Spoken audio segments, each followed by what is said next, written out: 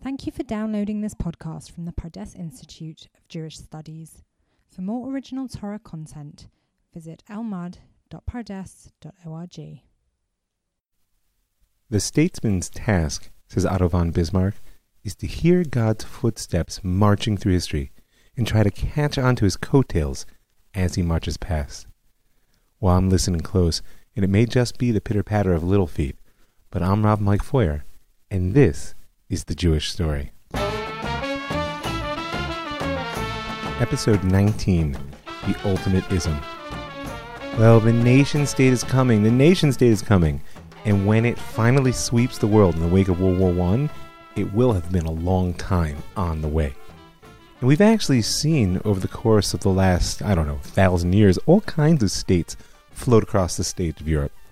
Spain made perhaps the most significant early moves toward what we'd call statehood when Ferdinand and Isabella launched their campaign to consolidate power into central authority and to standardize the law of the land, not to mention creating a unified system of taxation and tariff that allowed for a fiscal administration separate from their royal household budget. And in case you think that's just abstract information, don't forget, the Jews were deep in the mix of that whole process, from their engagement all the way through to their expulsion. They were really expelled as the last act in state formation. And it's worth noting that this first proto-state developed all the tools of oppression which the totalitarian state will put to such awful use in the 20th and 21st centuries. Climate of fear, culture of informants, imprisonment without trial or even accusation, exclusion from offices of power and influence, the use of torture to extract confessions whose publication serves as a justification for the excesses of the Inquisition, all in the name of defending society against the unseen enemy. Sounds like North Korea, right? The Portuguese, the Dutch, and the British all underwent their own parallel processes of consolidation through the Middle Ages and early modernity, each in their own fashion. But, significantly, all under the influence of overseas empires. That's a critical driver for world history, and we're going to have to talk about it going forward. Because by the late 19th centuries, these empires will become colonialism in its fullest sense, and that's an ism that shapes our political reality down to this very day. But we're not there yet. At this point, what these overseas empires actually add is the idea and practice of liberty. We have a tendency to speak of European romantic nationalism, and with good reason. But in all fairness, the model of nationalism as a liberation movement really began amongst the colonies of North and South America. Simón Bolívar was fighting imperial tyranny well before the Revolution of 1848, and the United States declared the equality of men to be self-evident more than a decade before the French discovered the universal rights of man. But the Jewish story is still largely on the European continent right now. And so early modernity gave us the Spanish, the Dutch, the English, Portuguese proto-states. Oh, and don't forget Germany. They're just waiting for the time to be right for consolidation. The German states have been a patchwork of duchies and principalities, imperial cities, since that 30-year war of slaughter ended in 1648. And recall that by separating between religious identity and an identity based on country of residence, the Treaty of Westphalia that ended the 30 Years' War finally institutionalized multipolar Christianity in the heart of Europe. And that was a critical step in forming a socio-political climate in which the nation-state could emerge, not to mention the philosophical framework within which a civil state could even be imagined. And then we have France, which of course has an integrity as both a people and a country going back almost to Charlemagne.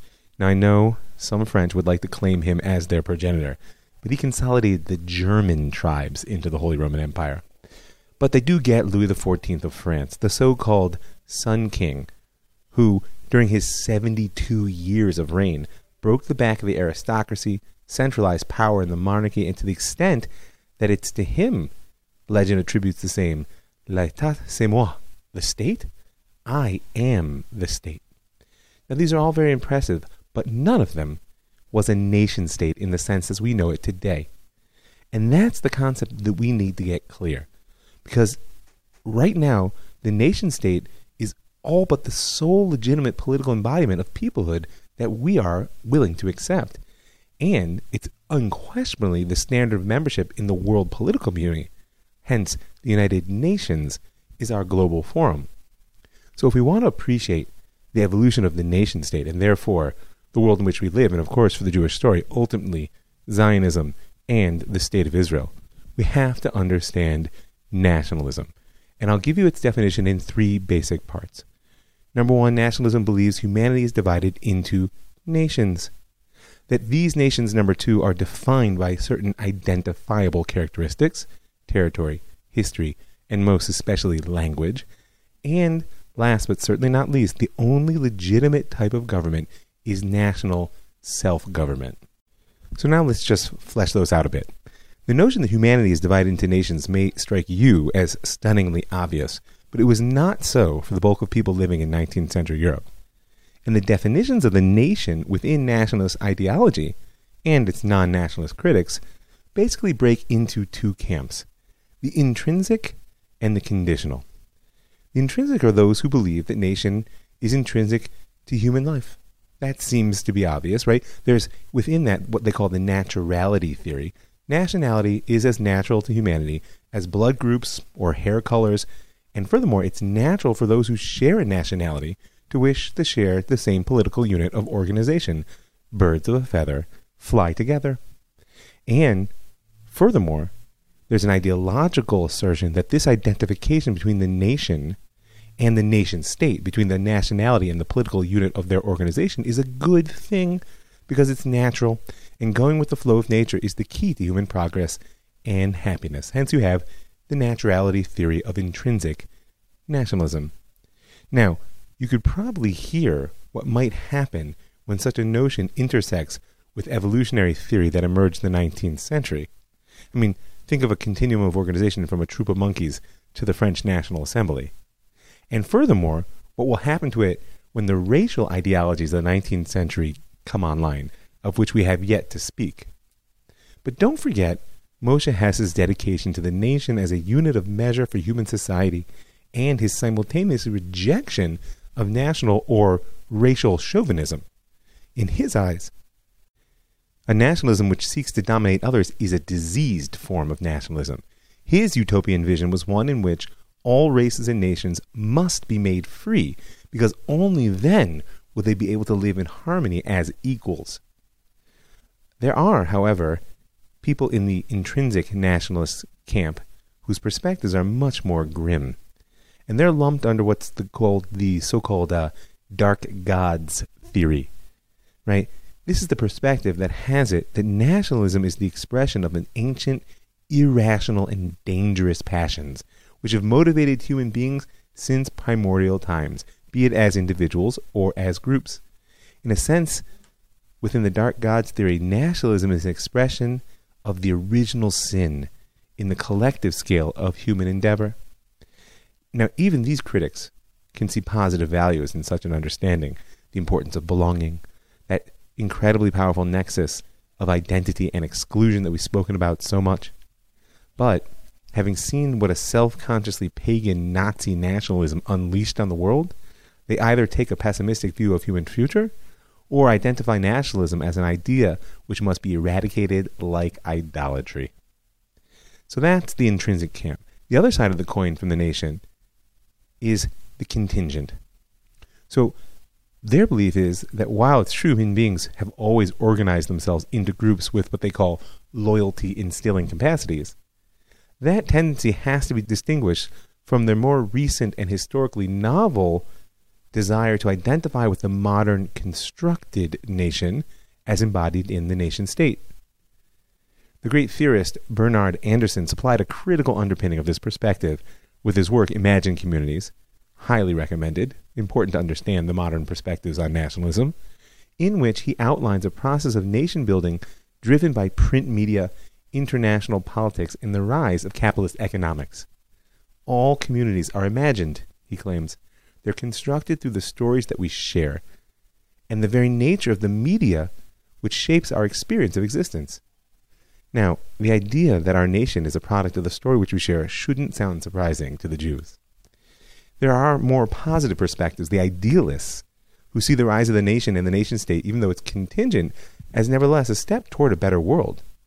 To them, the nation is progress in the ability of humanity to express will. And by the way, the reason that language is so often a vehicle for the formation of a nation is that this is exactly how we express collective will. Am I speaking your language? There are others in the contingent camp who hold on to a more cosmopolitan philosophy and see the rise of the nation in the 19th century as basically a case of powerful ideas, some of which are good, just gone wild by finding unfortunate momentum in the particular events of modern history. So that's a basic review of the positions. But whether you fall in the intrinsic or the contingent camp, the key element of nationalism is nations. So the second element of the three is that these nations are defined by certain identifiable characteristics, as we said, territory, history, and language.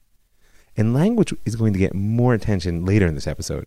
But for now, just appreciate how deep this notion goes in the Jewish story. I mean, aside from the fact that the Torah begins with God speaking the world into being, we really trace the story of language since deep in the first season. Go back and revisit the role of Ezra and Nehemiah as wall builders in episode 2 from season 1, or Rav Saji's fight for Hebrew as the holy tongue in episode 17.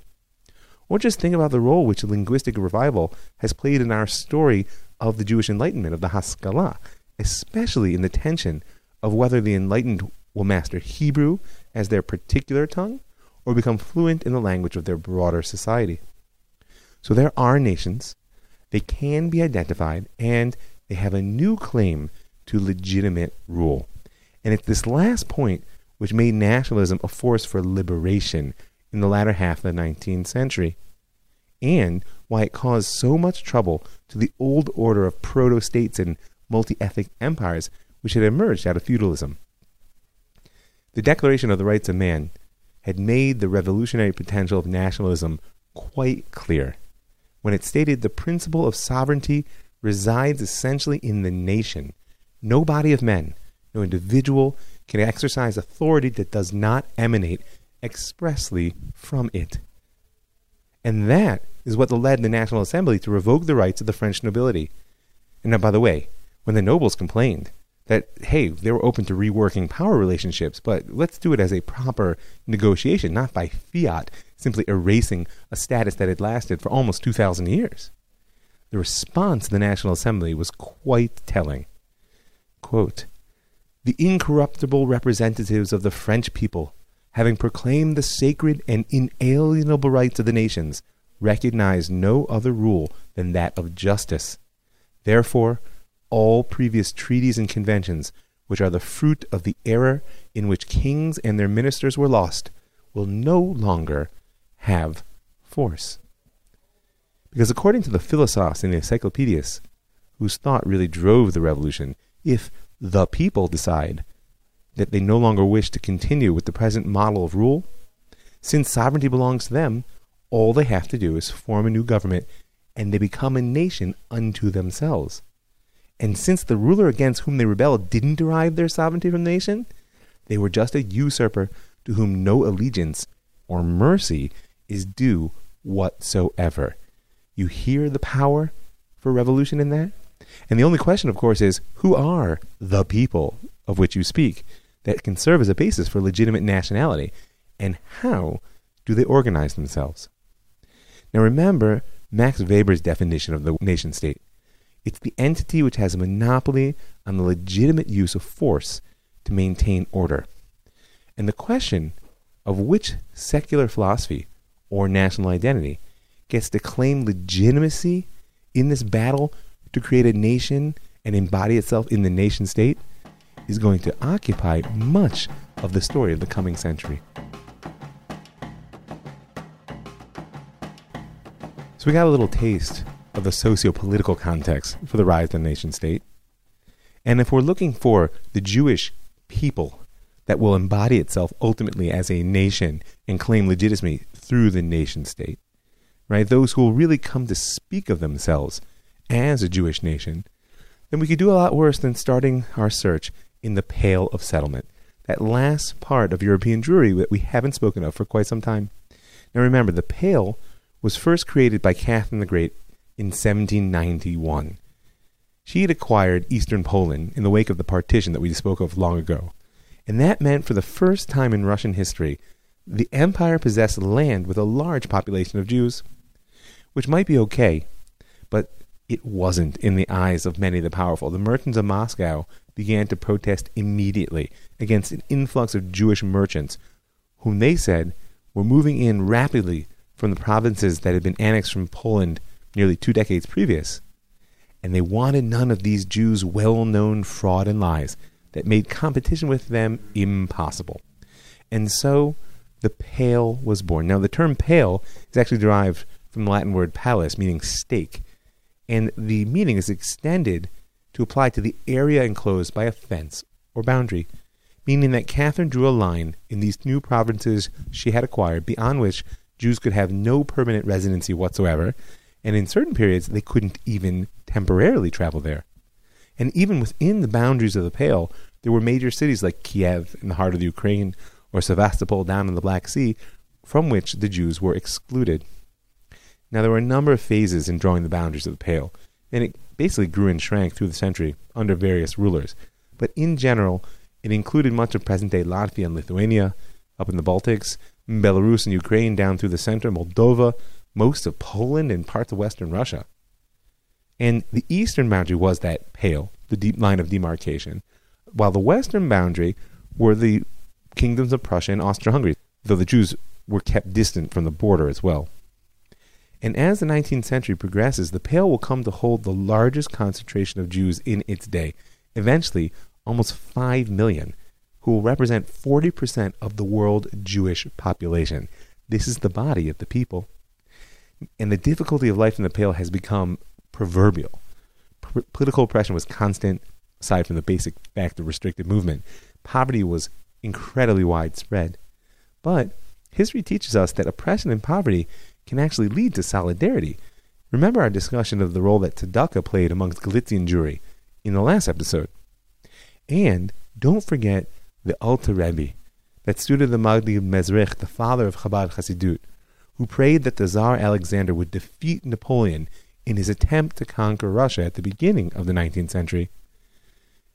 If Bonaparte will be victorious, he said, Jewish wealth will increase, and the prestige of the Jewish people will be raised, but their hearts will disintegrate and be distant from their Father in heaven.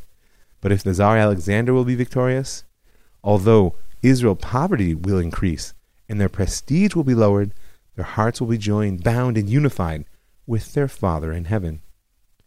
Well, like what he had to say or not, the truth of the matter is, the people are poor, but the Torah is thriving in the Pale. First of all, Hasidut is widespread, just as much as it is in Galicia. And in many ways, as we've seen, the policy of socio-political exclusion that the Pale embodies allows the Rebbes and the Hasidim to hold on to their mythic consciousness and even their lifestyle of the Middle Ages longer than anywhere else in Europe. In a certain sense, the Middle Ages don't go away in the Pale settlement. And it's not just Hasidut. Orthodoxy, along the model of the Khatam Sofer that we've sketched out so far, is also thriving. Now, I hope you remember that in addition to forbidding anything new, the Khatam Sofer established a new type of yeshiva in Pressburg. You hear the irony? Right after the turn of the 19th century. And the Pressburg yeshiva drew its students from across Europe, and it also existed separate from the community in which it was located, thus another innovation, because yeshiva before that had really been extension of the communities in which they were found. And because of these, as well as the power of the personality of the Khatam Sofer, the Pressburg yeshiva succeeded in training a generation of leaders who themselves shaped orthodoxy in the model of their Rav, the Khatam Sofer, into the modern era. And at more or less the same time, a parallel institution arose in the Pale.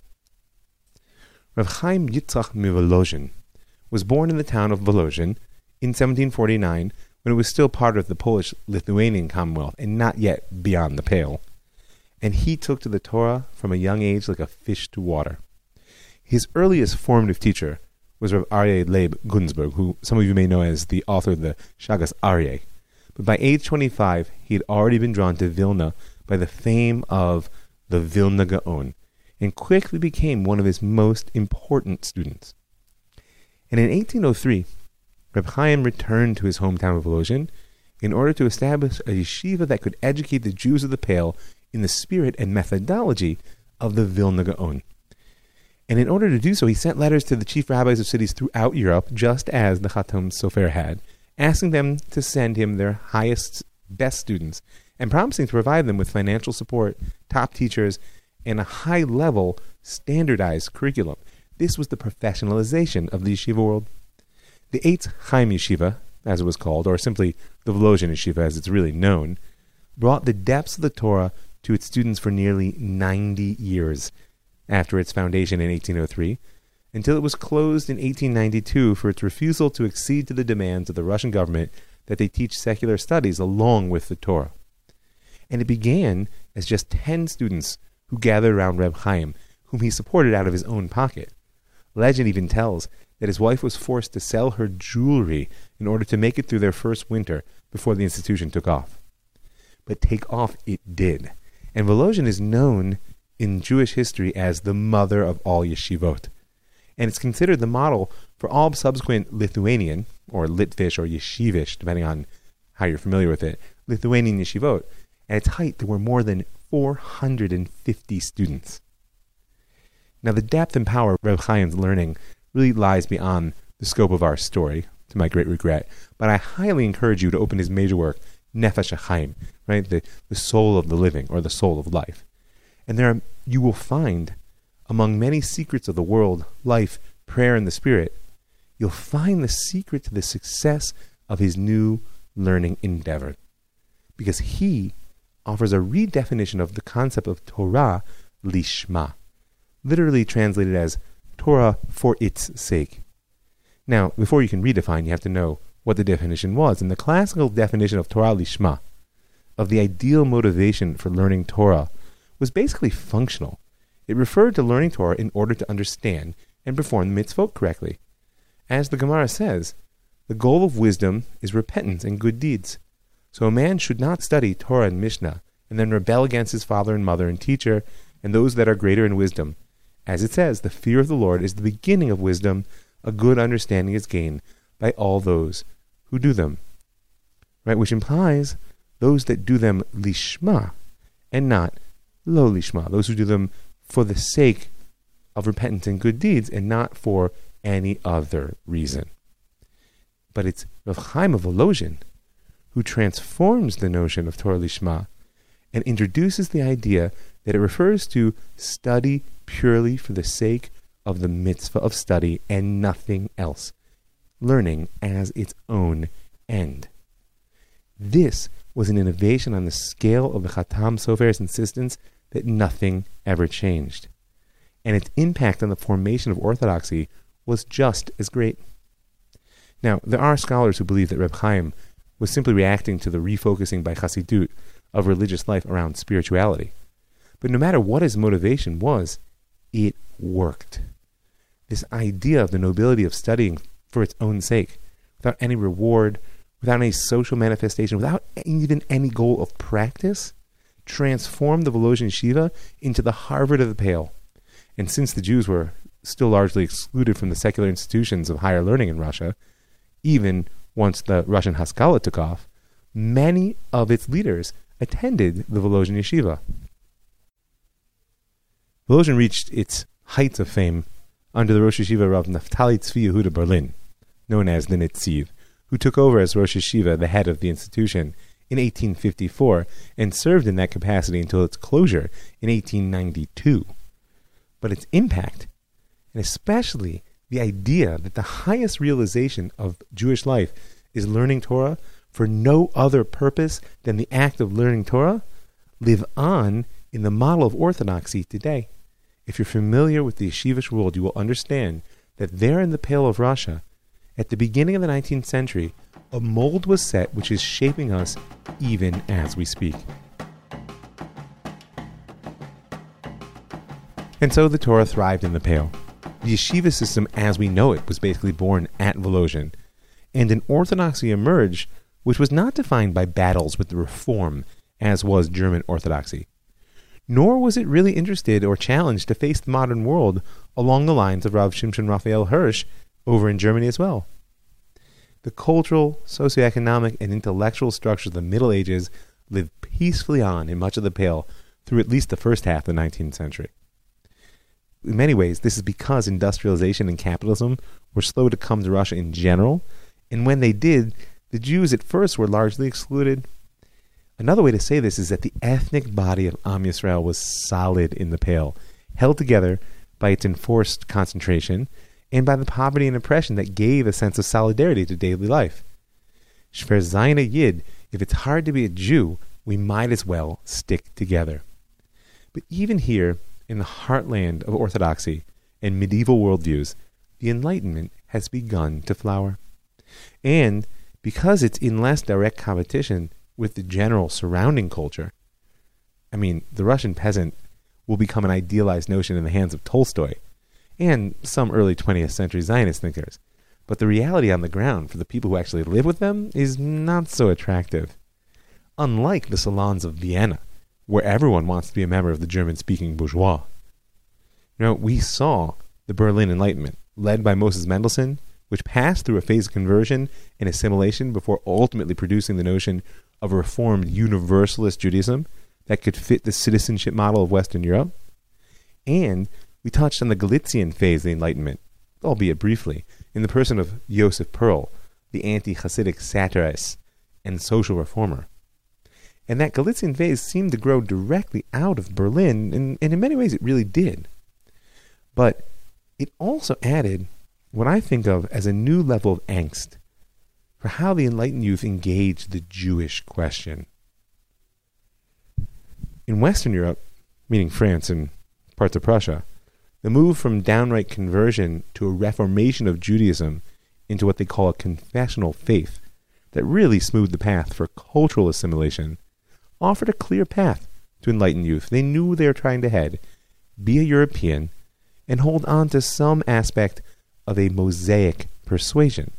But the further east you go, the less clear that path becomes. And whether that's because the surrounding culture actually becomes less attractive, or because the sense of national solidarity, which is the foundation for Jewish life among these large populations, doesn't allow for easy abandonment of one's people. Or whether the experience of poverty and oppression made the words of Moshe Hess ring more true the further into the Pale you headed. As he said, it's the modern Jew who is despicable for disowning his race because the heavy hand of fate oppresses it. But no matter how you analyze the question, the youth of Galicia and the Pale were surrounded by confusion. Maybe that's why there was a proliferation of books that played on the theme of the Rambam's Moreh Nevuchim, the guide to the perplexed. Nachman HaKohen Krochmal, Galician philosopher, theologian, historian, and really leading voice of the Galician Haskalah, who we didn't talk about, he entitled his major work Moreh Nevuchei Hazman, a guide for the perplexed of the time. And that wasn't just because, like every Maskil since Mendelssohn, he revered the Rambam as the light of rationalism burning in the heart of traditional Judaism. It was because he understood that the way forward for Am Yisrael, for Jews who want to remain Jews, but to do so in the modern world, and especially for those who aren't willing to hold fast to the way in which tradition has been practiced for so long, is actually far from clear.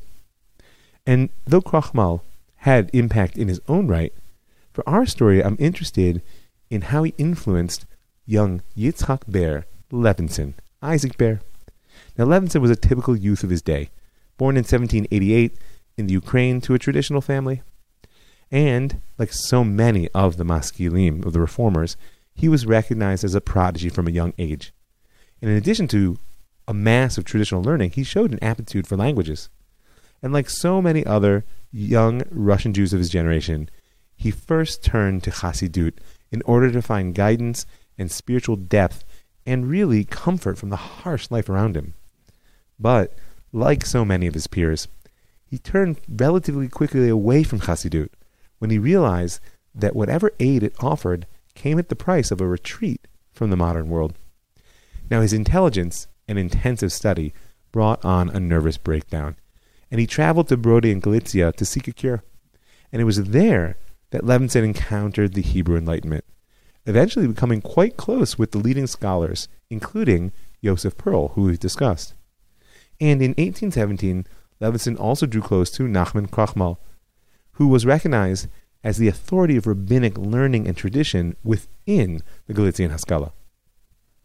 Now, there's an important distinction between the Haskalah in the East and the West that we've kind of glossed over to this point. The Wissenschaft der Judentums, that science of Judaism that was pioneered by Leopold Zunz and Edward Ganz and others, and the German scholars, was essentially a critical scientific posture from its inception. And the university education of its founders shaped their claim to offer a watershed shift in understanding Judaism and Jewish history through the lens of critical historical study. But what emerged in Galicia and the Pale was not known as the Wissenschaft, but as Chochmat Yisrael, the wisdom of Am Yisrael. In a sense, the fact that its name is in Hebrew rather than in German says it all. Because as opposed to being products of the university, the leading lights of the Chochmat Yisrael, of the Haskalah, in the Pale and in Eastern Galicia, were mostly autodidacts. They trained themselves. They weren't products of the universities. And they were, unlike many of the Wissenschaft people, masters of traditional knowledge, which served as a basis of their passion for Enlightenment methods and not in conflict with it. And that's why, while the German scholars sought far-reaching religious reforms driven by their historical developmental view of Judaism, the leaders of the Chochmat Yisrael, by and large, remained committed to the tradition. And so Isaac Bear Levinson caught the fire of the Enlightenment in Galicia, and he brought it back to the Pale. Eventually, he would become known as the Russian Mendelssohn, and he really deserves the title of the founding father of the Russian Haskalah. And now, we could go through the details of his life, but there's really very little that's groundbreaking or all that different from the story of the Haskalah as we've told it, except insofar as it's worth noting that what made Levinson a radical in the Pale of Settlement in the 1820s would have actually labeled him as a conservative in Berlin of the 1790s. But for our purposes, Levinson's emphasis on the importance of language as a vehicle for enlightenment, which was a pillar in general in the Haskalah, certainly not the first, gives us an opportunity to explore that link between language and nationalism once again. So, Reb Isaac Bear's first work was known as Teudat B'Yisrael. You could call it a testimony or an affirmation in Israel. In modern Hebrew, a teudah is like a report card or a certificate. And it's a polemical work. It's trying to convince the Jews that the study of the Hebrew language is essential, that it was both permissible and necessary to learn Russian, and that the dangers of learning secular subjects like science and history were far outweighed by the advantages. All classic Maskilic thought. But the difference between Isaac Bear Levinson and Joseph Pearl or Leopold Zunz over to the West is the way in which he communicated. If you look at the introduction of Teudat B'Yisrael, you'll see that Levinson marshals the Yerushalmi Talmud. He brings the Rambam. He even quotes the Shalach HaKodesh to argue that Jews must be writing and speaking in Hebrew. Now, it may be simply because Levinson was indeed more conservative than his Western contemporaries. Or it could be that the power of the traditionalists in the Pale was so absolute that he had to work under the radar. But I think, actually, that we're seeing, once again, an expression of the difference between Chochmat Yisrael and Wissenschaft. This is a new strand of Jewish enlightenment developing in the Pale, one whose attitude is not founded on an admiration of the dominant surrounding society, since, as we said, Russian society is far from enlightened at this point. And it's not only that. We've got to remember that the Romantic movement is pushing ideas like national sentiment to the foreground and somewhat replacing the cold rationality of the Enlightenment that enlightened Moses Mendelssohn. For all that the scientific approach to Judaism, the Wissenschaft der Judentums, claims to be a source of objective and therefore universal truth, it may just be that the Volksgeist, that spirit of the people, as the Romantics would call it, was actually much more powerful and profoundly alive in the healthy body of the nation located in the Pale. And that Volksgeist, that spirit, rejected calls to enlightenment, which were based on the worship of any foreign culture. But really, we can learn the most about Levinson and the task that we have ahead of us from his attack on Yiddish, which is central to Teudat Yisrael. First of all, again, he's not the first to assail Yiddish as the ultimate expression of exile. I mean, it was common for the Maskilim to call Yiddish a low and irredeemable language due to its status as a mutt, as an amalgamation of German, Hebrew, and various other elements. But now we can understand such criticism in a very different light. And long before Marshall McLuhan taught the world that the medium is the message, the Romantic thinkers of the 18th and 19th century became obsessed with the notion that only a pure language can serve as a true vehicle for the national will. And Johann Gottfried von Herder was perhaps the most important bridge between the German Enlightenment and the Romantic movement, and he's the one that welded language and nation together. His passion for German culture and language knew no bounds. And when he published his treatise on the origin of language in 1772, he not only expressed his own personal interests, he established the foundations for comparative philology. That's a fun word, by the way, which means the study of language in oral and written sources over time. And he welded into those foundations the notion that the nation is defined by its language. Now, there's a complex analysis that can be done in order to understand the depths of the role which language plays in the rise of Romantic nationalism in Europe, and in Zionism, which we will look at it. But, in a sense, at least at this point, Herder said it all when he called on his German people to reject the claims of French cultural superiority and linguistic purity. "Spew out the ugly slime of the Seine," he said. "Speak German, O you German." And so, when Isaac Bear Levinson rejected Yiddish as hopelessly corrupt and as a cause of the muddied thought which characterized the Jews of his day and even their immoral behavior, he was clearly building on Herder's foundation. Now, Teudat Yisrael was mildly popular amongst the Jews of the Pale, not really a competitor with the books of the Hasidic wisdom that were sweeping the market, but it found real favor in the eyes of the Russian government. In 1823, Alexander I was Tsar of Russia, and his younger brother Nicholas, soon to be Tsar, unbeknownst to him, became very interested in Levinson's thought. Now, despite the grim picture I've painted of life in the Pale, Alexander began his reign as more or less a friend of the Jews, relatively speaking. In 1804, he issued the enactment concerning the Jews that granted them the right to buy and rent land for the first time in the western and southern provinces. This actually gave rise to the first Jewish agricultural colonies in all of Russia, a movement that would bear fruit in the early years of Zionism. He also allowed Jews to enter the elementary and high schools, as well as some universities, albeit with significant quotas. And in recognition of the rising wave of capitalism, he encouraged certain Jews to establish factories in the Pale. Now, we don't have to search too hard for the Enlightenment notions that underlay Alexander's actions. He's quoted as remarking, "If through my efforts to improve their condition, I should succeed in bringing forth only one Mendelssohn from amongst the Russian Jews, I shall be abundantly rewarded." But the wave of reaction was already on the horizon. In 1818, a revolutionary conspiracy was uncovered amongst the officers of Alexander's Guard, which, along with the events across Europe, shook his faith in liberalism. And, as a result, among many other reactionary moves, he abandoned the liberal approach to solving the Jewish problem, revoked many of the privileges he'd granted, and actually added more restrictions.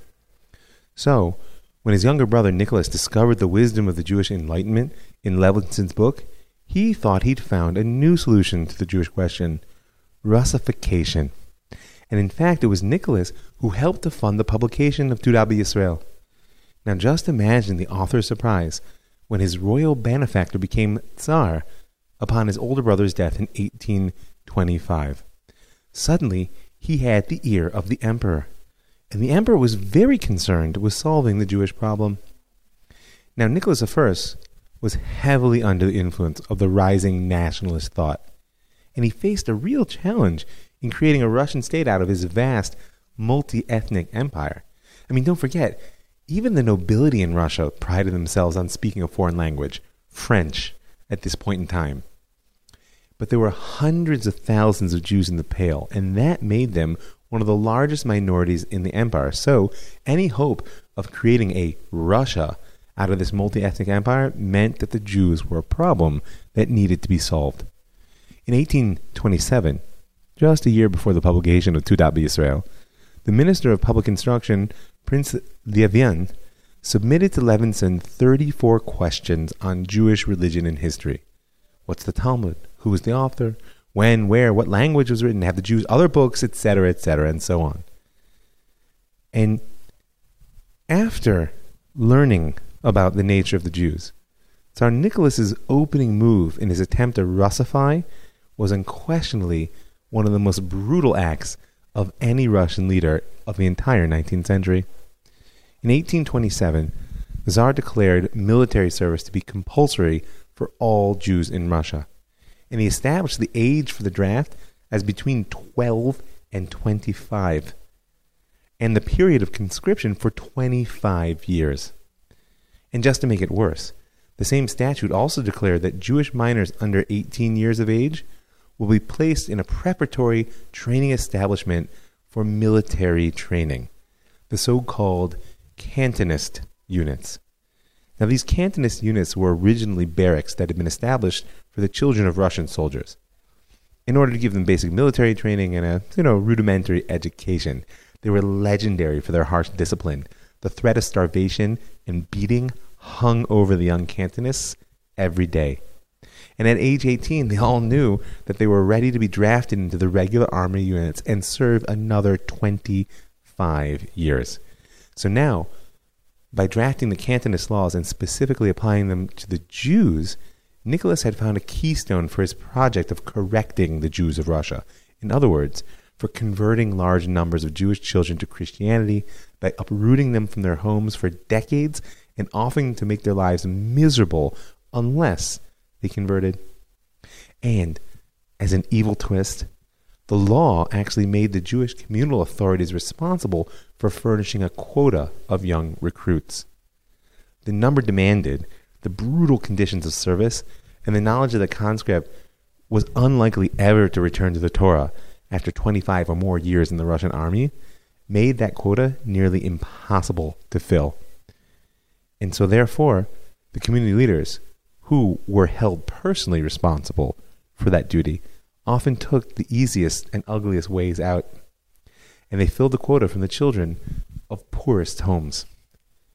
And a situation developed in which every community suddenly had special officers, known in Yiddish as chappers, meaning when you say today, I'm going to chop that, it means you're going to seize it. They were kidnappers whose goal was to seize children, imprison them in the communal buildings, and then ultimately hand them over to the military authorities. And aside from the horror of the imprint that this left on the consciousness of 19th century Russian Jewry, if you want to appreciate the force of historical momentum that goes into the angst around the struggle between present-day Haredi society and the Israeli government around military service, you have to understand how deep that bitter imprint left by the chappers really was. It's worth it to reflect on that before you judge people in the news. You know, the radical Russian author Alexander Herzen actually described his meeting in 1835 with a convoy of these Jewish cantonists. I quote, "They brought the children and formed them into regular ranks. It was one of the most awful sights I have ever seen. Those poor, poor children. Boys of 12 or 13 might somehow have survived it, but little fellows of 8 and 10? Not even a brush full of black paint could put such horror on canvas. Pale, exhausted, frightened faces, they stood in thick, clumsy soldiers' overcoats with stand-up collars, helpless, pitiful eyes fixed on the garrison soldiers who were roughly getting them into ranks. The white lips, the blue rings under their eyes bore witness to fever or chill, and these sick children, without care or kindness, exposed to the icy wind that blows unobstructed from the Arctic Ocean, were going to their graves." So that was the work of Yitzhak Ber Levinson's patron, Nicholas I.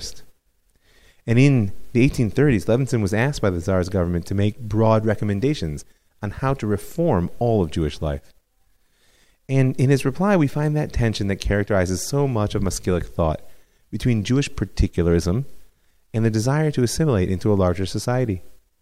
Furthermore, the desire to bring Am Yisrael to the future which it deserved, even if it meant destroying its past. At first, Levinson focused on literature. He proposed closing down any printing house, Jewish printing house, not under government supervision, and, like his compatriots in Galicia, tried to stop the printing of all Hasidic literature. And ultimately, though, in 1838, he published a full plan for Jewish Reformation entitled Beit Yehuda. It wasn't just a plan for Reformation. There was a mix of pride there in the unique world of the Jewish spiritual life, which was unknown to most Russians, which he claimed was founded on the principles of highest morality, and an insistence that true Judaism was founded on love for any neighbor, irrespective of their faith. And once again, Beit Yehuda is filled with classical sources. At the end of the work, Levinson actually offers a comprehensive plan for reorganization of Jewish education in Russia. He urged the founding of rabbinical seminaries along the lines of those in German institutions, which incorporated religious and secular learning, of opening elementary schools for Jews throughout the Pale, and of establishing agricultural and industrial schools. In the long run, Beit Yehuda had a powerful influence on the Jews of Russia, unlike his earlier works. Really, it gave the progressive elements of Russian Jewry a plan of action. It even received attention outside of the Pale. Avram Geiger, that founder of the Reform in Germany, read several translated chapters of it to his congregation in Breslov Synagogue not long after its publication. And Levinson continued to fight for his vision of Jewish reform and integration for the rest of his life. Though he refused the government post he was offered, he worked toward his aims until his health failed. And when he passed away in 1860, the Russian Haskalah was a movement instead of a personal dream, and the path of assimilation seemed to be opening before it. At his request, the following was engraved on his tombstone. Out of nothing, God called me to life. Alas, earthly life has passed, and I shall sleep again on the bosom of Mother Nature, as this stone testifies. I have fought the enemies of God, not with the sharp sword, but with the word. That I have fought for truth and justice before the nations, my works, Zerubbabel and Ephes Damim, will bear witness.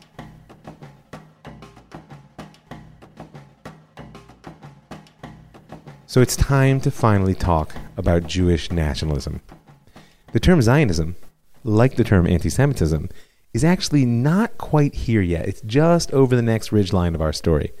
And in truth, their birth in the world together, or at least within a decade of one another, is no coincidence. Because we've traced the stages of the Jewish problem, along with the solutions that have been proposed since the destruction of the Second Temple back in the year 70 of the Common Era. For the Romans, recall, the Jew was the indigestible element of empire.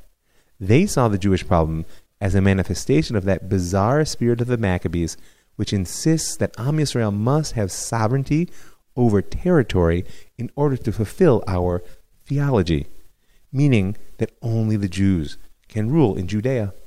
And because in the eyes of the Romans the problem was political, so was the solution: exile. Get rid of any connection between the Jews and Judea by destroying their sovereignty and erasing Judea from the maps by simply declaring it Palestine. And that led to the next phase of the Jewish problem, the religious one. Now that we were a wandering people, politics weren't our major issue. But in Christian Europe, we were no longer the indigestible element of empire, but rather the obstinate rejectors of salvation.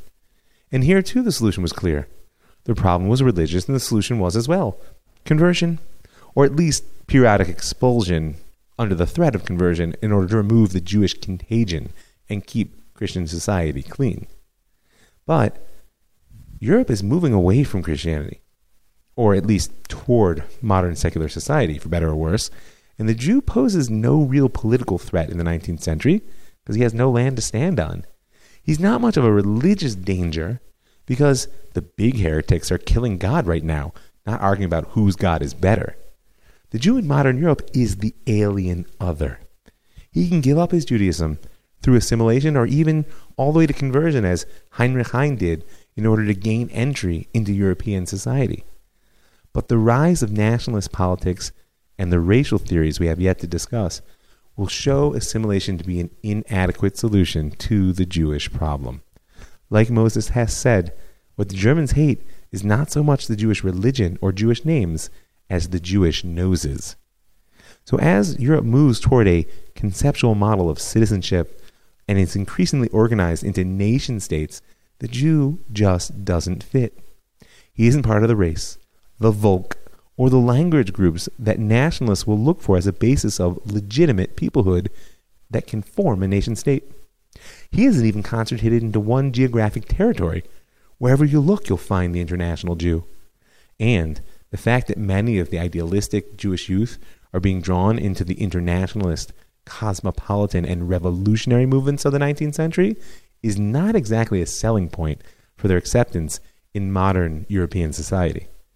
And so, in a sense, it was almost inevitable that someone would hit on a nationalist solution to the Jewish problem. Remember, once the word Zionism around, it will become a problem-solving movement. And in all fairness, we saw that Moshe Hess already came to this solution. But for all the pathos that he put into Rome and Jerusalem, no one really read it. It would have to wait for a Russian to broach the subject for real. Leon Pinsker was born Yehuda Leib Pinsker in the Pale settlement in 1821. He was the successful product of Yitzhak Ber Levinson's vision for Jewish reform. His father was a teacher and writer in the Hebrew language, and the son received from him a strong Jewish identity, although, according to his own testimony, very little traditional practice. But he had a commitment to Mother Russia as his true home. And Yehuda Leib was actually one of the first Jews to attend Odessa University, where he studied law. Surprise, surprise. But upon regraduation, he realized that the strict quotas on Jewish professionals meant he had no chance of becoming a lawyer, and so he chose the career of a physician. Let's not wonder how he reapplied his training. In the years since the death of Isaac Ber, the program for Russification of the Jews had proceeded admirably. Russian education was spread amongst a significant portion of the population of the Pale, and there were even a number of Russian-language periodicals that were launched by the Jews themselves. Pinsker was part of the founding of such a periodical. It was a weekly paper known as Razviet, which I'm sure I said wrong, and the paper took a boldly assimilationist stance. It broadcast the message that the future of Russian Jews lay in integration with Russian society at large. And for the formative decades of his life, it appeared that such a thing was possible. Pinsker certainly favored the assimilationist path. He believed that the Jewish problem would be solved if Jews attained equal rights in the nations within which they found themselves.